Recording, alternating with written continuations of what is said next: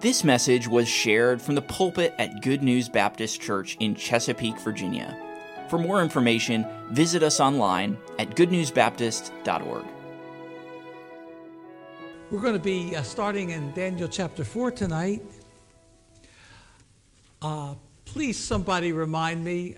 I enjoyed the fellowship so much last week. Dr. Coles came in, and I think Cassandra and others, Sandy and Jen and others, Kim, and we got talking, and Brother Schofield and others, and I enjoyed it, and I was almost the last person to leave.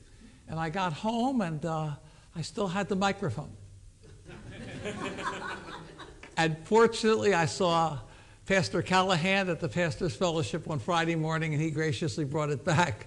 But please remind me, take off the microphone, or I'll forget. It's the second time I've done that, I think, in the last month. But I did take it home from our church in Berean, where I'm serving as interim pastor, but fortunately I was able to get it back before, anyway, the following week. But so somebody remind me, did you remember to give back the mic? So appreciate that. I'm very grateful for the good response to the books, and thank you for your gracious giving. I brought 3 other books tonight I'd love to just share with you briefly. This is called The Lake of Fire. It's a hard-hitting evangelistic study on the doctrine of hell. The book has 3 main sections. One is the apology, and that talks about the 15 reasons why a God of love and justice must send people to hell who reject Christ, though it's a devastating doctrine. And then the second section is the agony, that talks about what it's like for people who are living in hell right now. Strong motivation for why no one should want to go there. And then the third section is the appeal, and it talks about what are the implications of the doctrine of hell for lost people, and what are the implications for saved people. So we have some copies of that back there. As we come into the season of Easter, Good Friday and Easter Sunday and all, this book will tie in. It's called It Is Finished. And it's a devotional study, monthly devotional, but every devotional deals with the crucifixion or the resurrection. So it's a study that can be used any time of the year, but it's especially appropriate for the week between Palm Sunday and Resurrection Day. This book is called On Eagle's Wings, and it has a scripture and a relatively original devotional saying for each day of the year, with special focus on holidays like Christmas and Thanksgiving and 4th of July and Columbus Day and all. But I say relatively original because in a lot of my works I quote a lot, and I try to bring resources from years of study to share it with readers as I'm able. But in this book, I tried to be relatively original, so every one of the devotional sayings was original, and it went with a scripture. I say relatively original because it's hard to be original when you draw on so many people. It has been said in so many words, and I say this tongue-in-cheek, of course, but it has been said in so many words, if you borrow from one person, it's plagiarism. If you borrow from a lot of people, it's research. And if you borrow from everybody all over the place and can't remember where you got a thing, it's creativity. But this is an attempt to be relatively original. But these books are back there, and love to have you look them over. Oh, that's a nice way to put it, Sandy. That's a nice way to put it.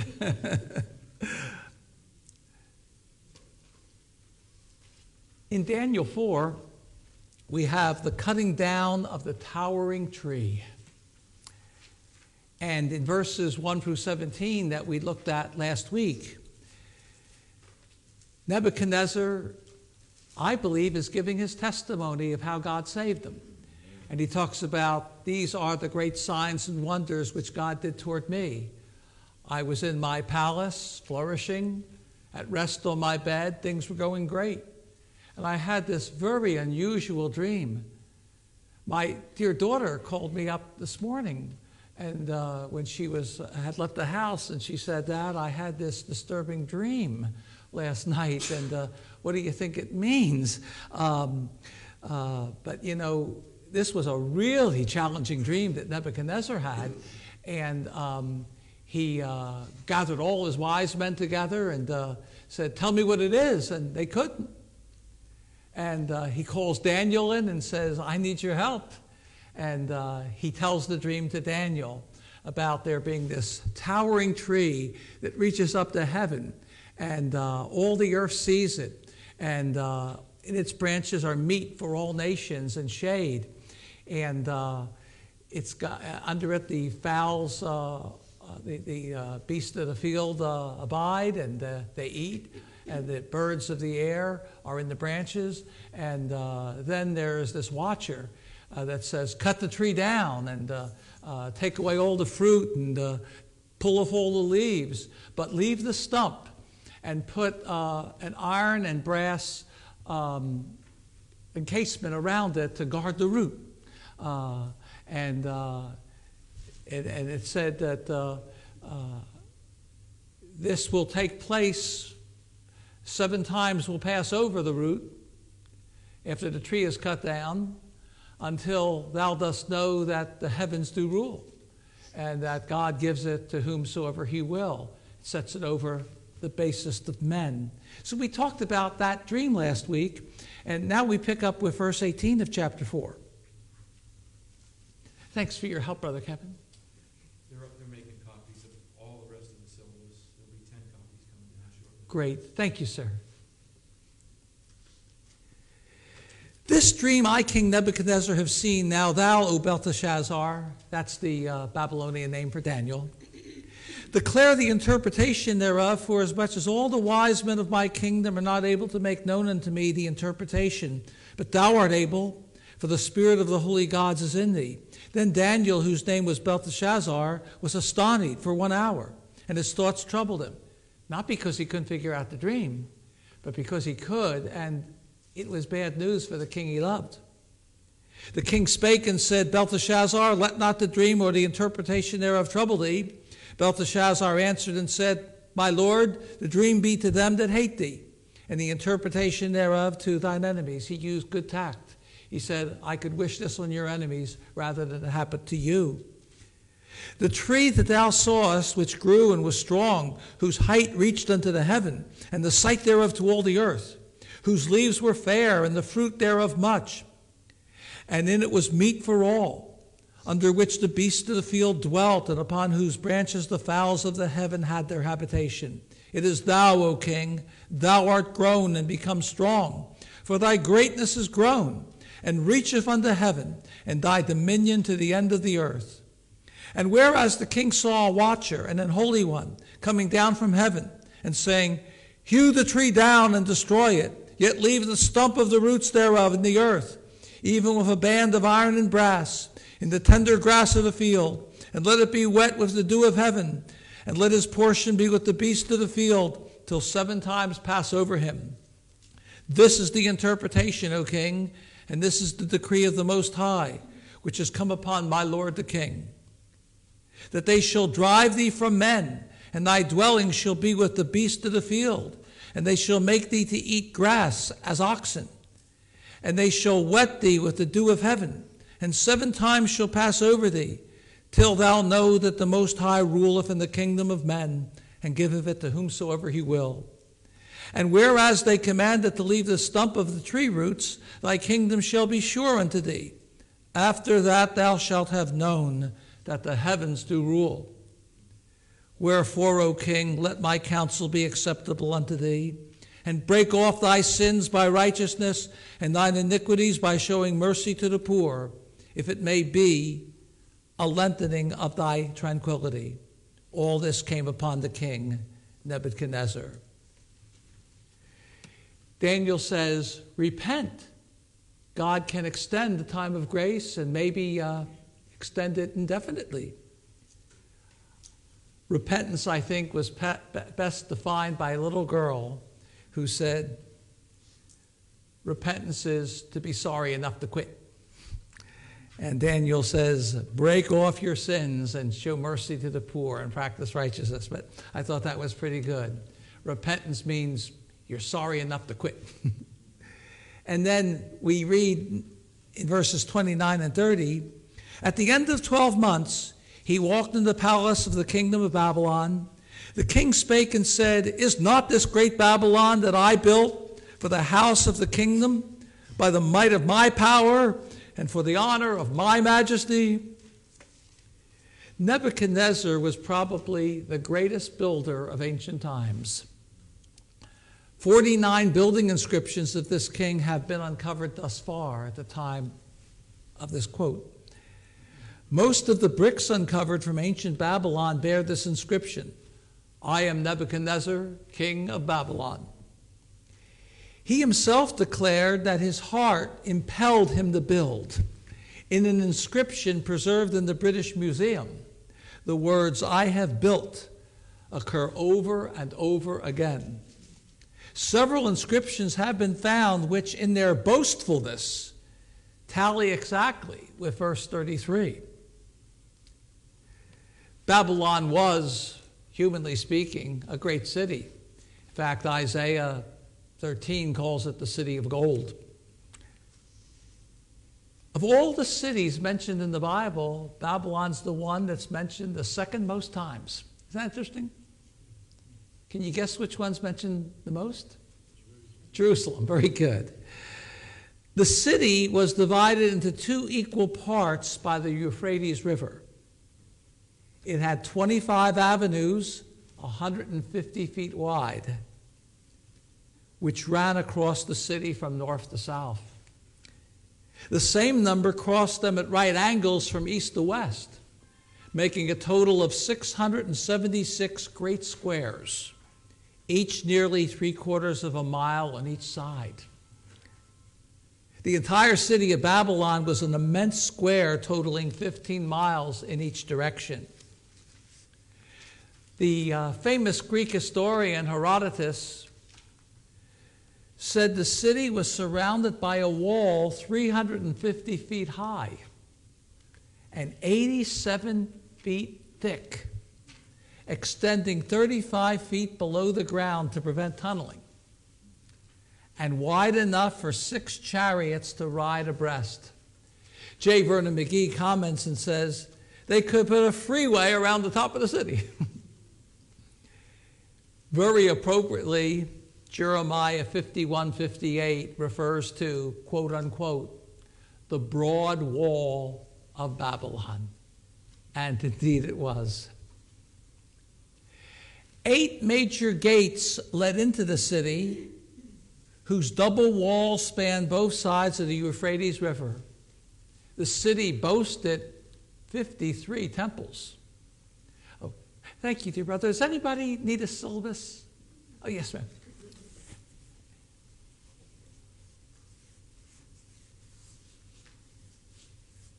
Thank you.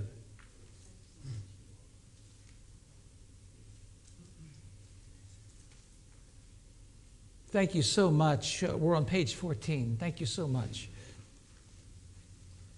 The city boasted 53 temples, and of all the gates, the most famous was the Ishtar Gate. You often read about that when you read about inscriptions to Babylon. Also, the famous Hanging Gardens were there that Nebuchadnezzar built for his Median wife, Queen Amytis, because she missed the green hills and valleys of her homeland. And so he built her the Hanging Gardens of Babylon. And they were considered one of the 7 ancient wonders of the world. The gate and the city walls were decorated with colored bricks, which featured drawings of lions and dragons and bulls. It was a magnificent city. It's so important if a person, with God's help, achieves a lot. It's so important not to get the big head. Warren Wiersbe says that love builds up, but mere knowledge blows up. And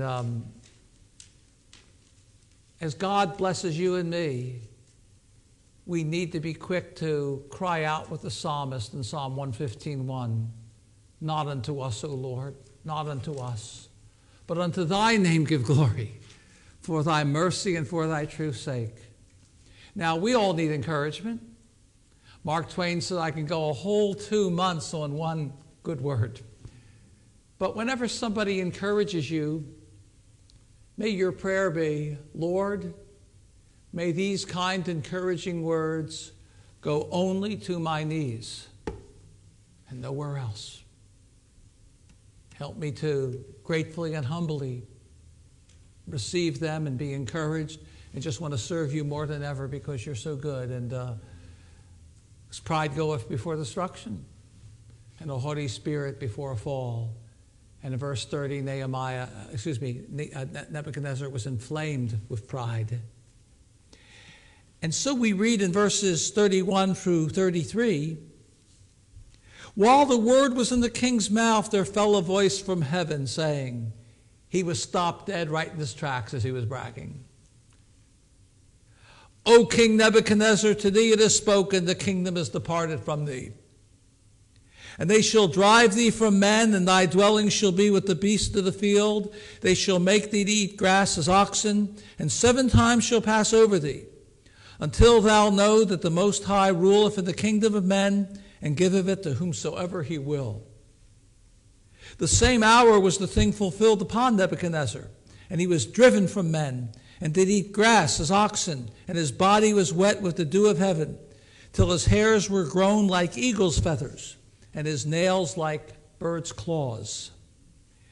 We have another description of this in chapter 5, 20 and 21, as Daniel reminds King Belshazzar of his grandfather's experience and how he didn't benefit from the lesson. Nebuchadnezzar is called his father there, but in the sense of ancestor, he was his grandfather. Just like, in Matthew 1:1, the book of the generation of Jesus Christ, the son of David, the son of Abraham.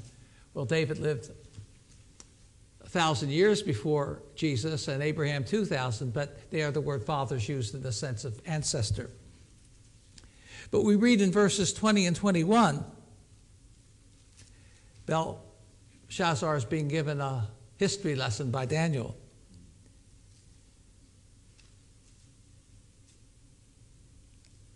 A wise man learns from other people's experiences.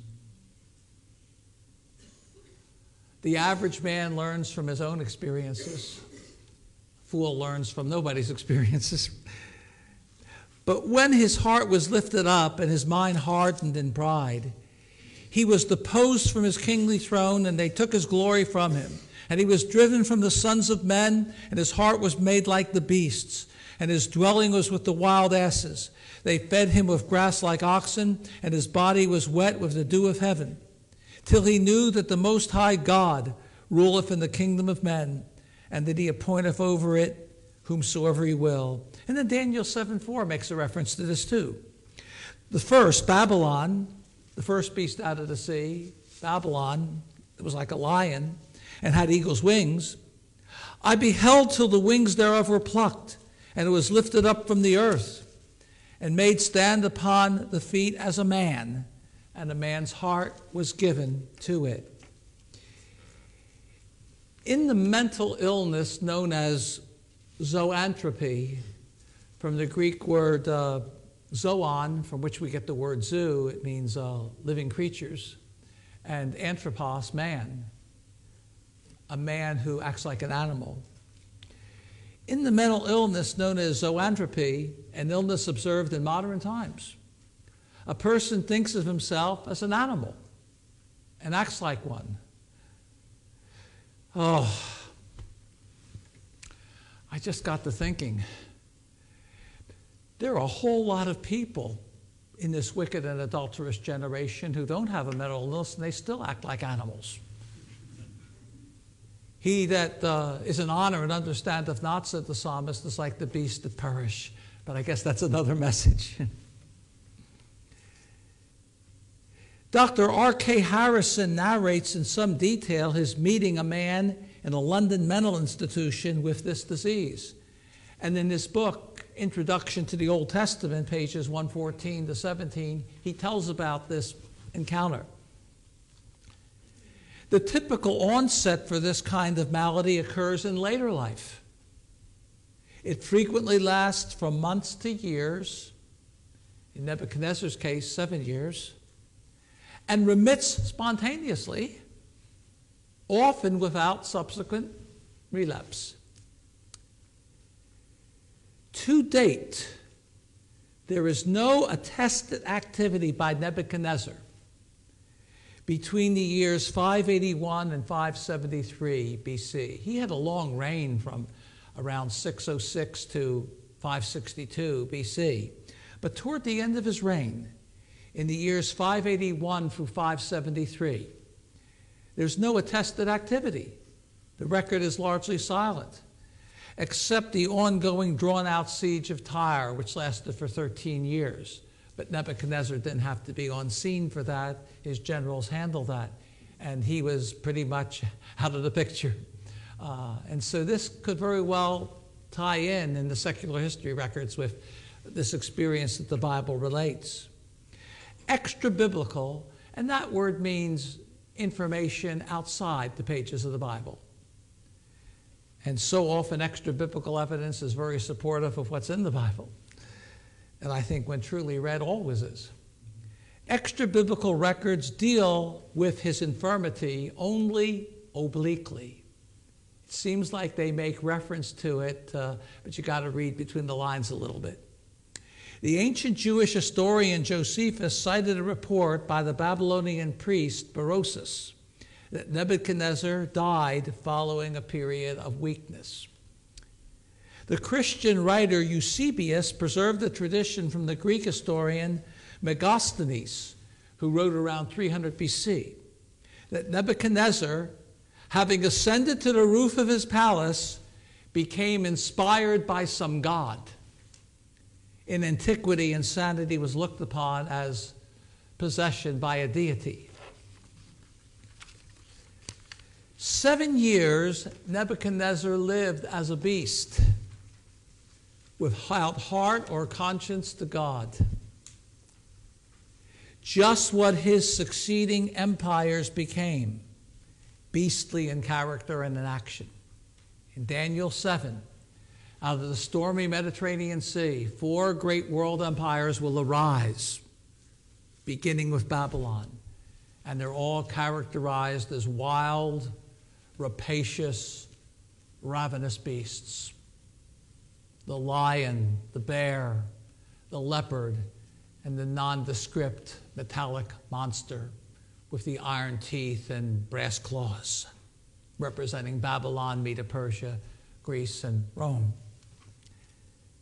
And someday all headed up by one that the book of Revelation appropriately calls the beast. Therion in the Greek, wild beast. The degradation of Nebuchadnezzar finds its spiritual counterpart in the voluntary behavior of multitudes all around us. They have human souls, yet they live as though they should perish like mere beasts. Psalm 49 says that if you do really well for yourself in this world and name your lands and houses after you, men will compliment you if you do well. Say, great job. But when you die, you leave it all behind. And it says, man that is in honor and understandeth not is like the beasts that perish. A man may be wise in this life, and the fool forever. As Jesus said of the rich man, after he said, soul, take thy ease, eat, drink, and be merry, for you have goods stored up for many years. But God said unto him that night, thou fool, this night shall thy soul be required of thee, and then whose shall these things be? So is every one that gathers riches for himself, but is not rich toward God. Then in verses 34 through 37, we see that Nebuchadnezzar comes to his senses when he comes to his God.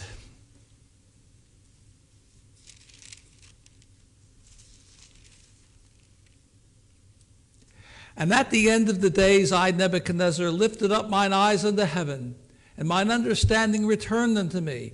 And I blessed the Most High, and I praised and honored him that liveth forever, whose dominion is an everlasting dominion, and his kingdom is from generation to generation. And all the inhabitants of the earth are reputed as nothing. And he doeth according to his will in the army of heaven, and among the inhabitants of the earth, and none can stay his hand or say unto him, What doest thou? At the same time my reason returned unto me, and for the glory of my kingdom, mine honor and brightness returned unto me, and my counselors and my lords sought unto me, and I was established in my kingdom, and excellent majesty was added unto me.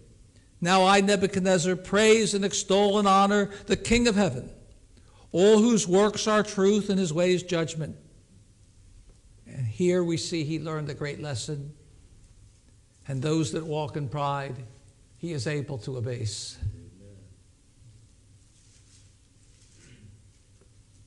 Your highest ambition and mine, in the words of Micah 6:8, should be to walk humbly with thy God.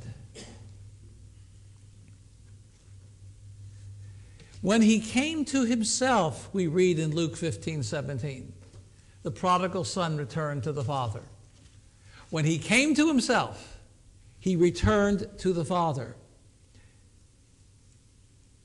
There's a sense in which before he came to himself, he was beside himself.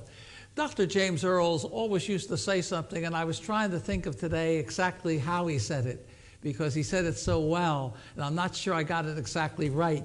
You may remember him saying it, but he said that a proud man is inside himself, and a madman is beside himself. And we are all spiritually crazy if we set up ourselves against our Maker.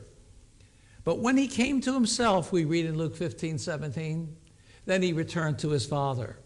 And when Nebuchadnezzar's reason returned, he praised God. There is a correlation between lifting up one's eyes to heaven and having one's understanding restored, as was the case also with the prodigal son who kneels here beside the proud monarch. Well, we now come into chapter 5, and chapter 5 is all about Daniel's ability to read and interpret the handwriting on the wall. Daniel's ability to read and interpret the handwriting on the wall. Belshazzar is king. The year is 539 BC. The powerful forces of the Medo-Persian army are outside the walls of Babylon. And Belshazzar throws a big party. He invites all of his queens and concubines and court and officials to it.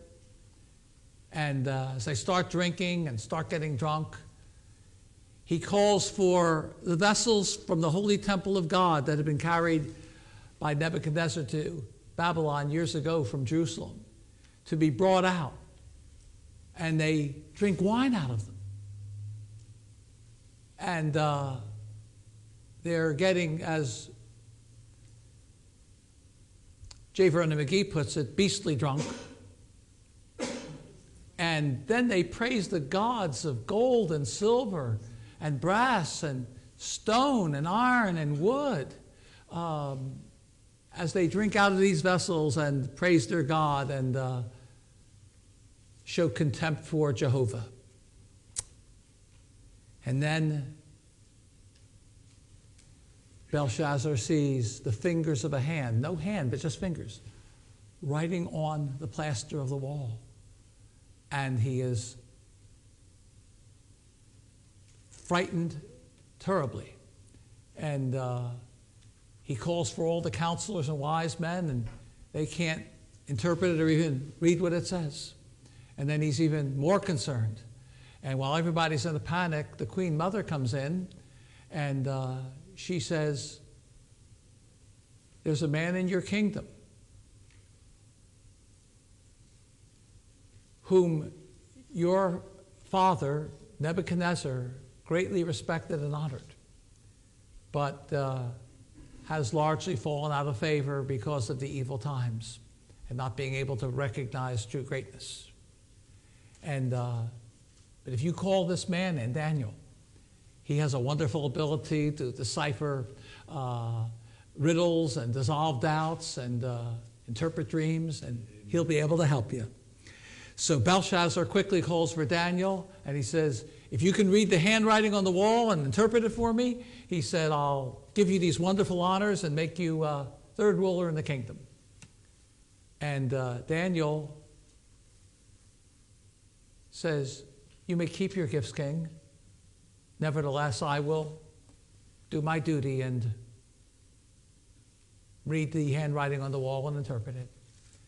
And then before he does it, he preaches hard at him. And he said, you have lifted up yourself against the God of heaven. When Nebuchadnezzar lifted up himself, he really went through the ringer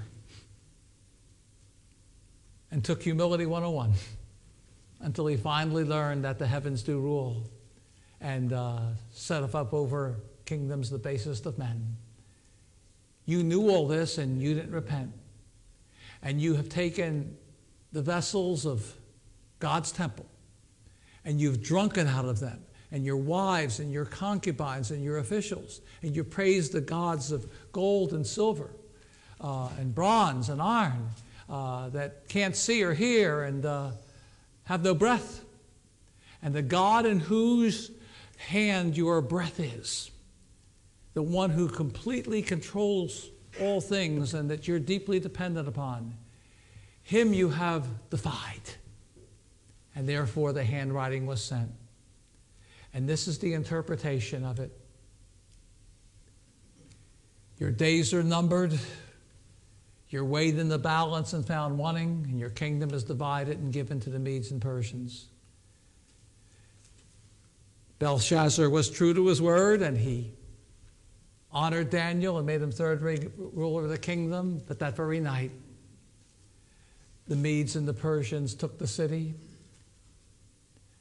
Belshazzar was killed, and at the age of 62, Darius the Median becomes the new king.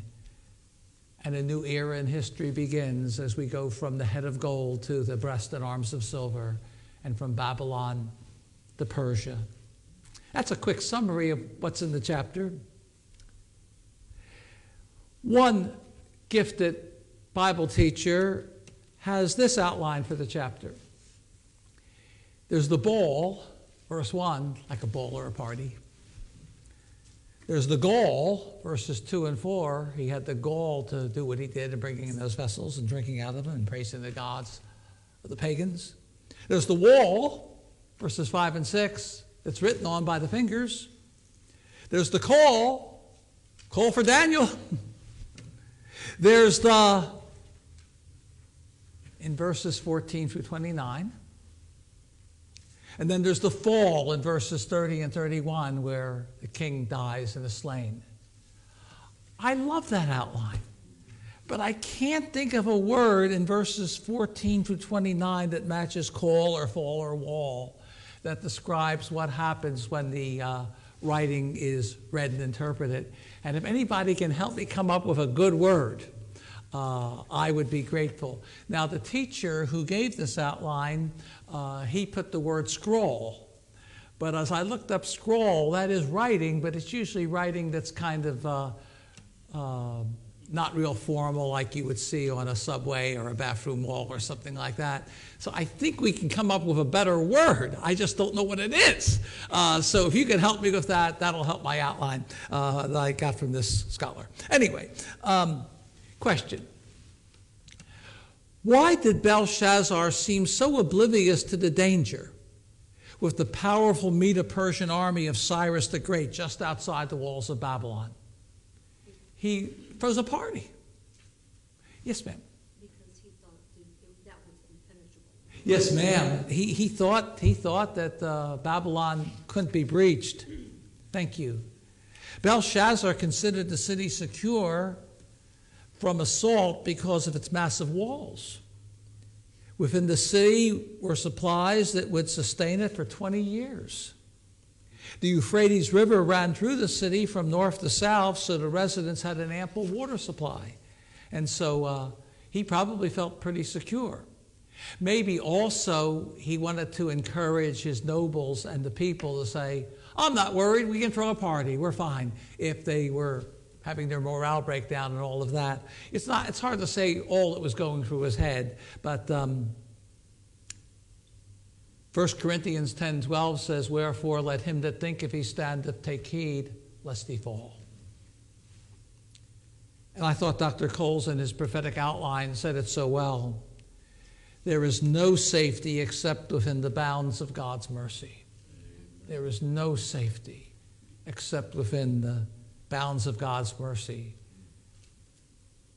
If your number is up, weight in the balance isn't found wanting. Your day's numbered. Even walls 87.5 feet thick can't protect you.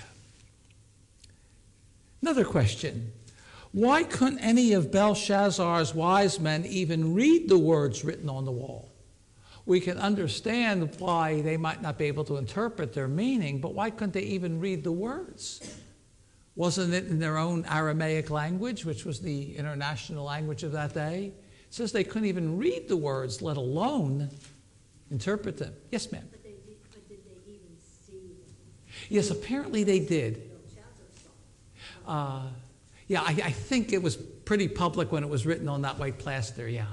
I think they all saw it pretty much, yeah, I think. Could double check that, but I think so. Yes, ma'am. Yes, sir. There's a verse that says, the God of this world hath blinded their minds, lest they should believe. You say. Well, that's an interesting point. The natural man receiveth not the things of the Spirit of God, for they are foolishness unto him. Neither can he know them, 1 Corinthians 2:14. The natural man can't understand the meaning of Scripture. And this handwriting on the wall has become part of Scripture. Amen. So that would, I think, explain certainly how they would have trouble interpreting it. By the way, the natural man can't appreciate certain things in the Bible, what we call general revelation. You can have great truths that are expressed in the Bible, like thou shalt not kill, and things like people don't like to see you bragging so much that you become obnoxious. Proverbs has a lot of principles that even lost people can appreciate and say that's well said. They can appreciate the general revelation in the Bible that's given in perfect Bible form.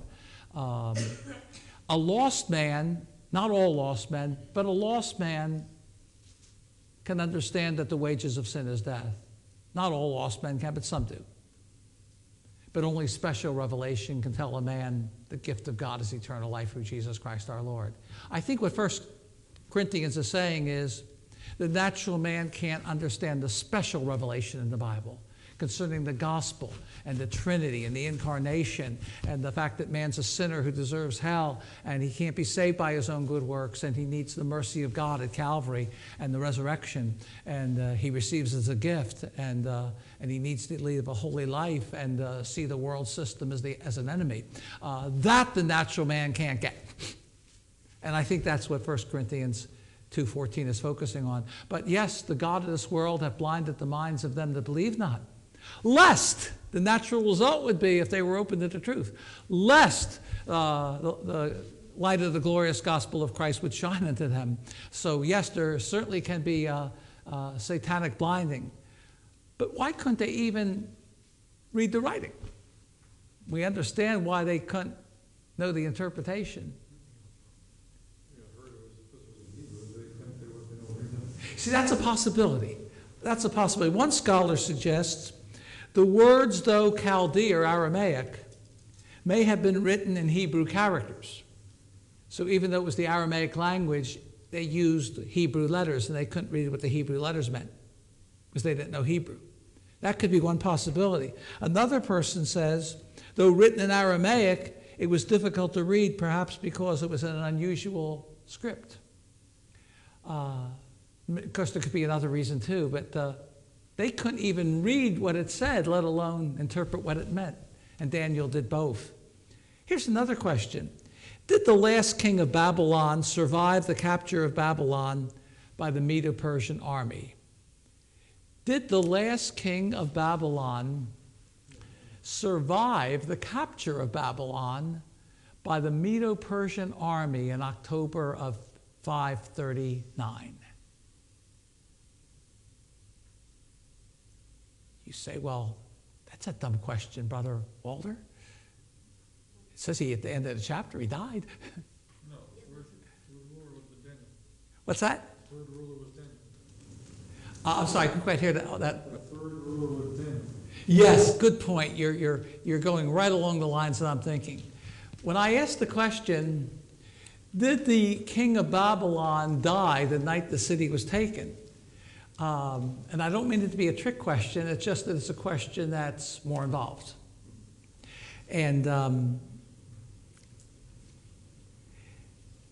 many years ago, the liberals used to say, when they attacked the book of Daniel, every schoolboy knows, that is, those who studied ancient history, every schoolboy knows, or anybody who was familiar with Babylonian history, knew that the last king of Babylon was Nabonidus.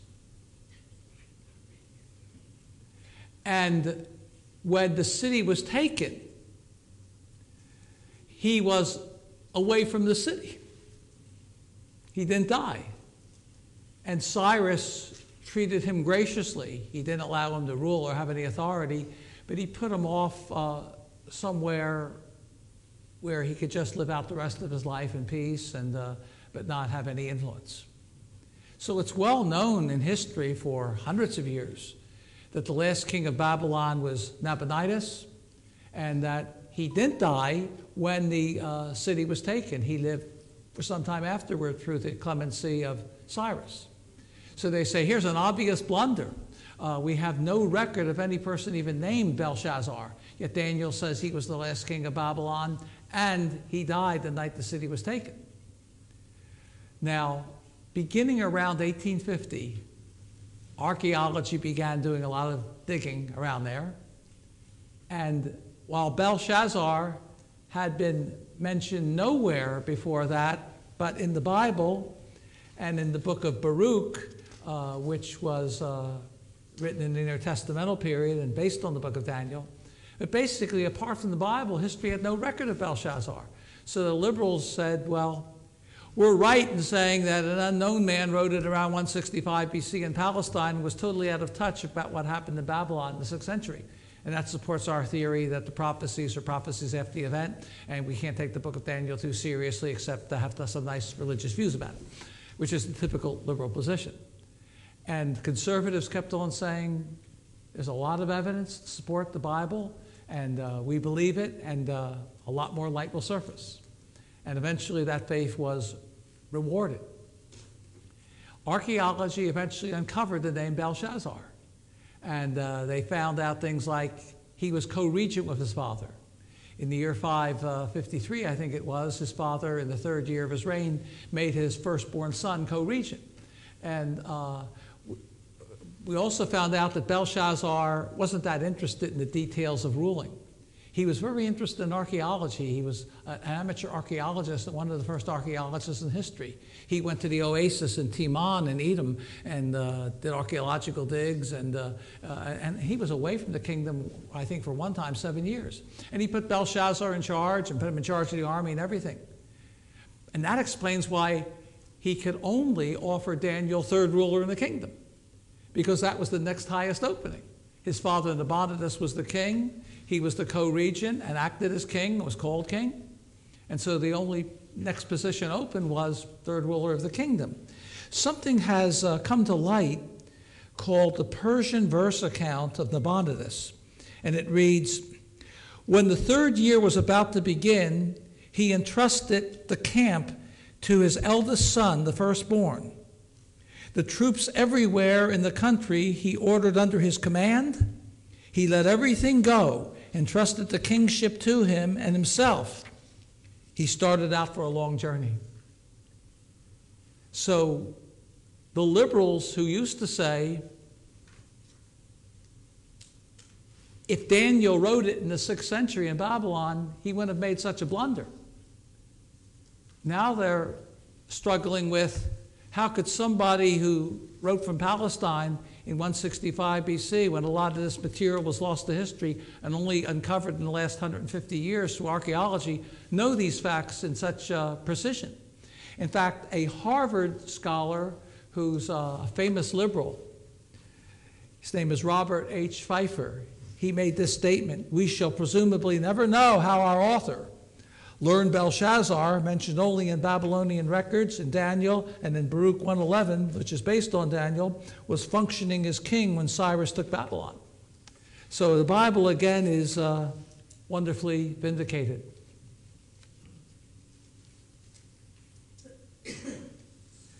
Another question: how did the enemy army manage to capture the seemingly impregnable city of Babylon?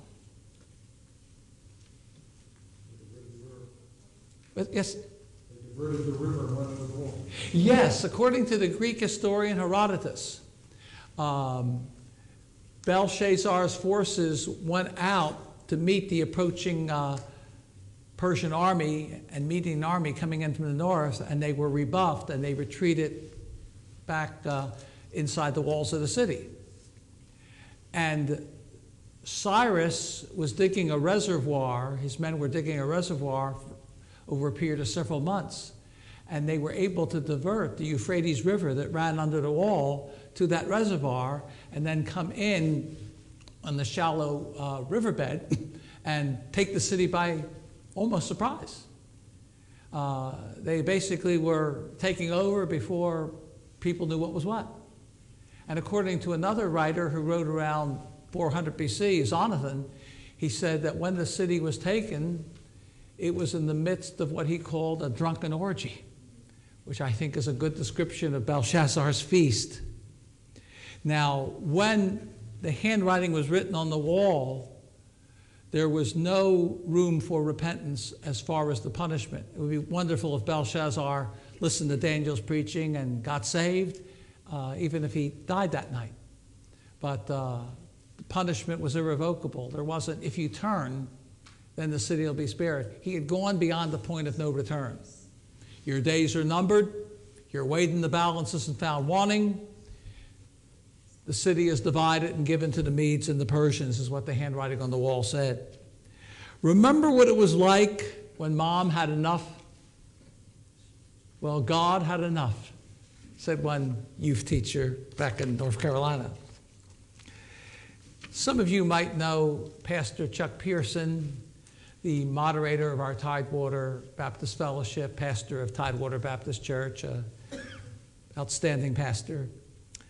Brother Chuck was telling us, it might have been at a pastor's fellowship, he said, when we were growing up in Vermont, he said, when my father told us to mind, we better mind. He says, if he tells us to mind and we get right, we escape the punishment. He said, but when Dad stood up,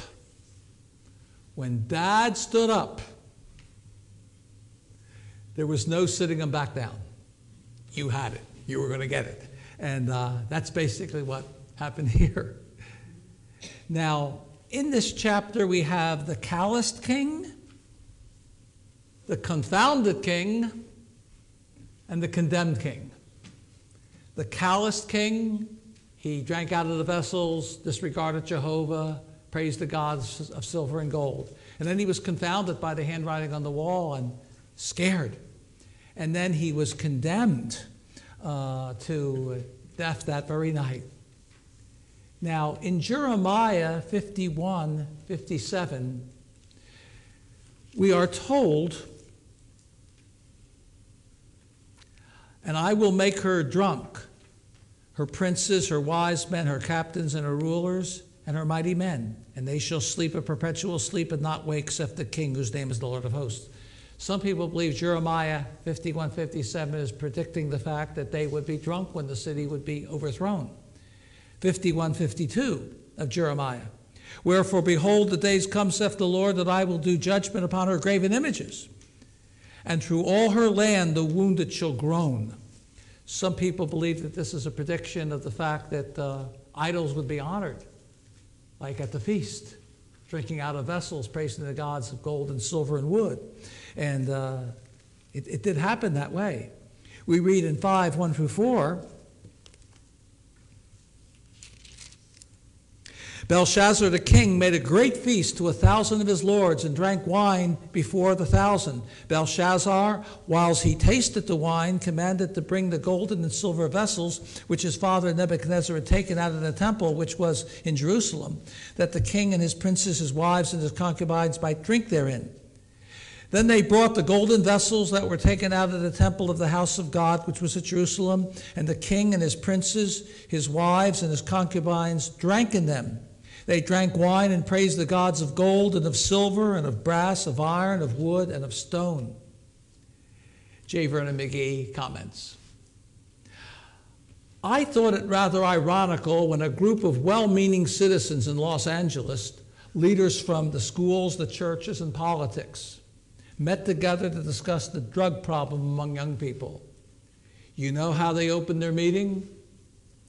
With a cocktail party. Drink can be very bad, as well as drugs, and ruining a society and ruining a family. McGee refers to the people at this feast as beastly drunk. And he makes the observation that wine always brings the fool to the surface in the drunken person, and refers us to Proverbs 23:29-33. Then we read in verses 5-9 that the handwriting was on the wall, and Belshazzar trembled, and the people were astonished.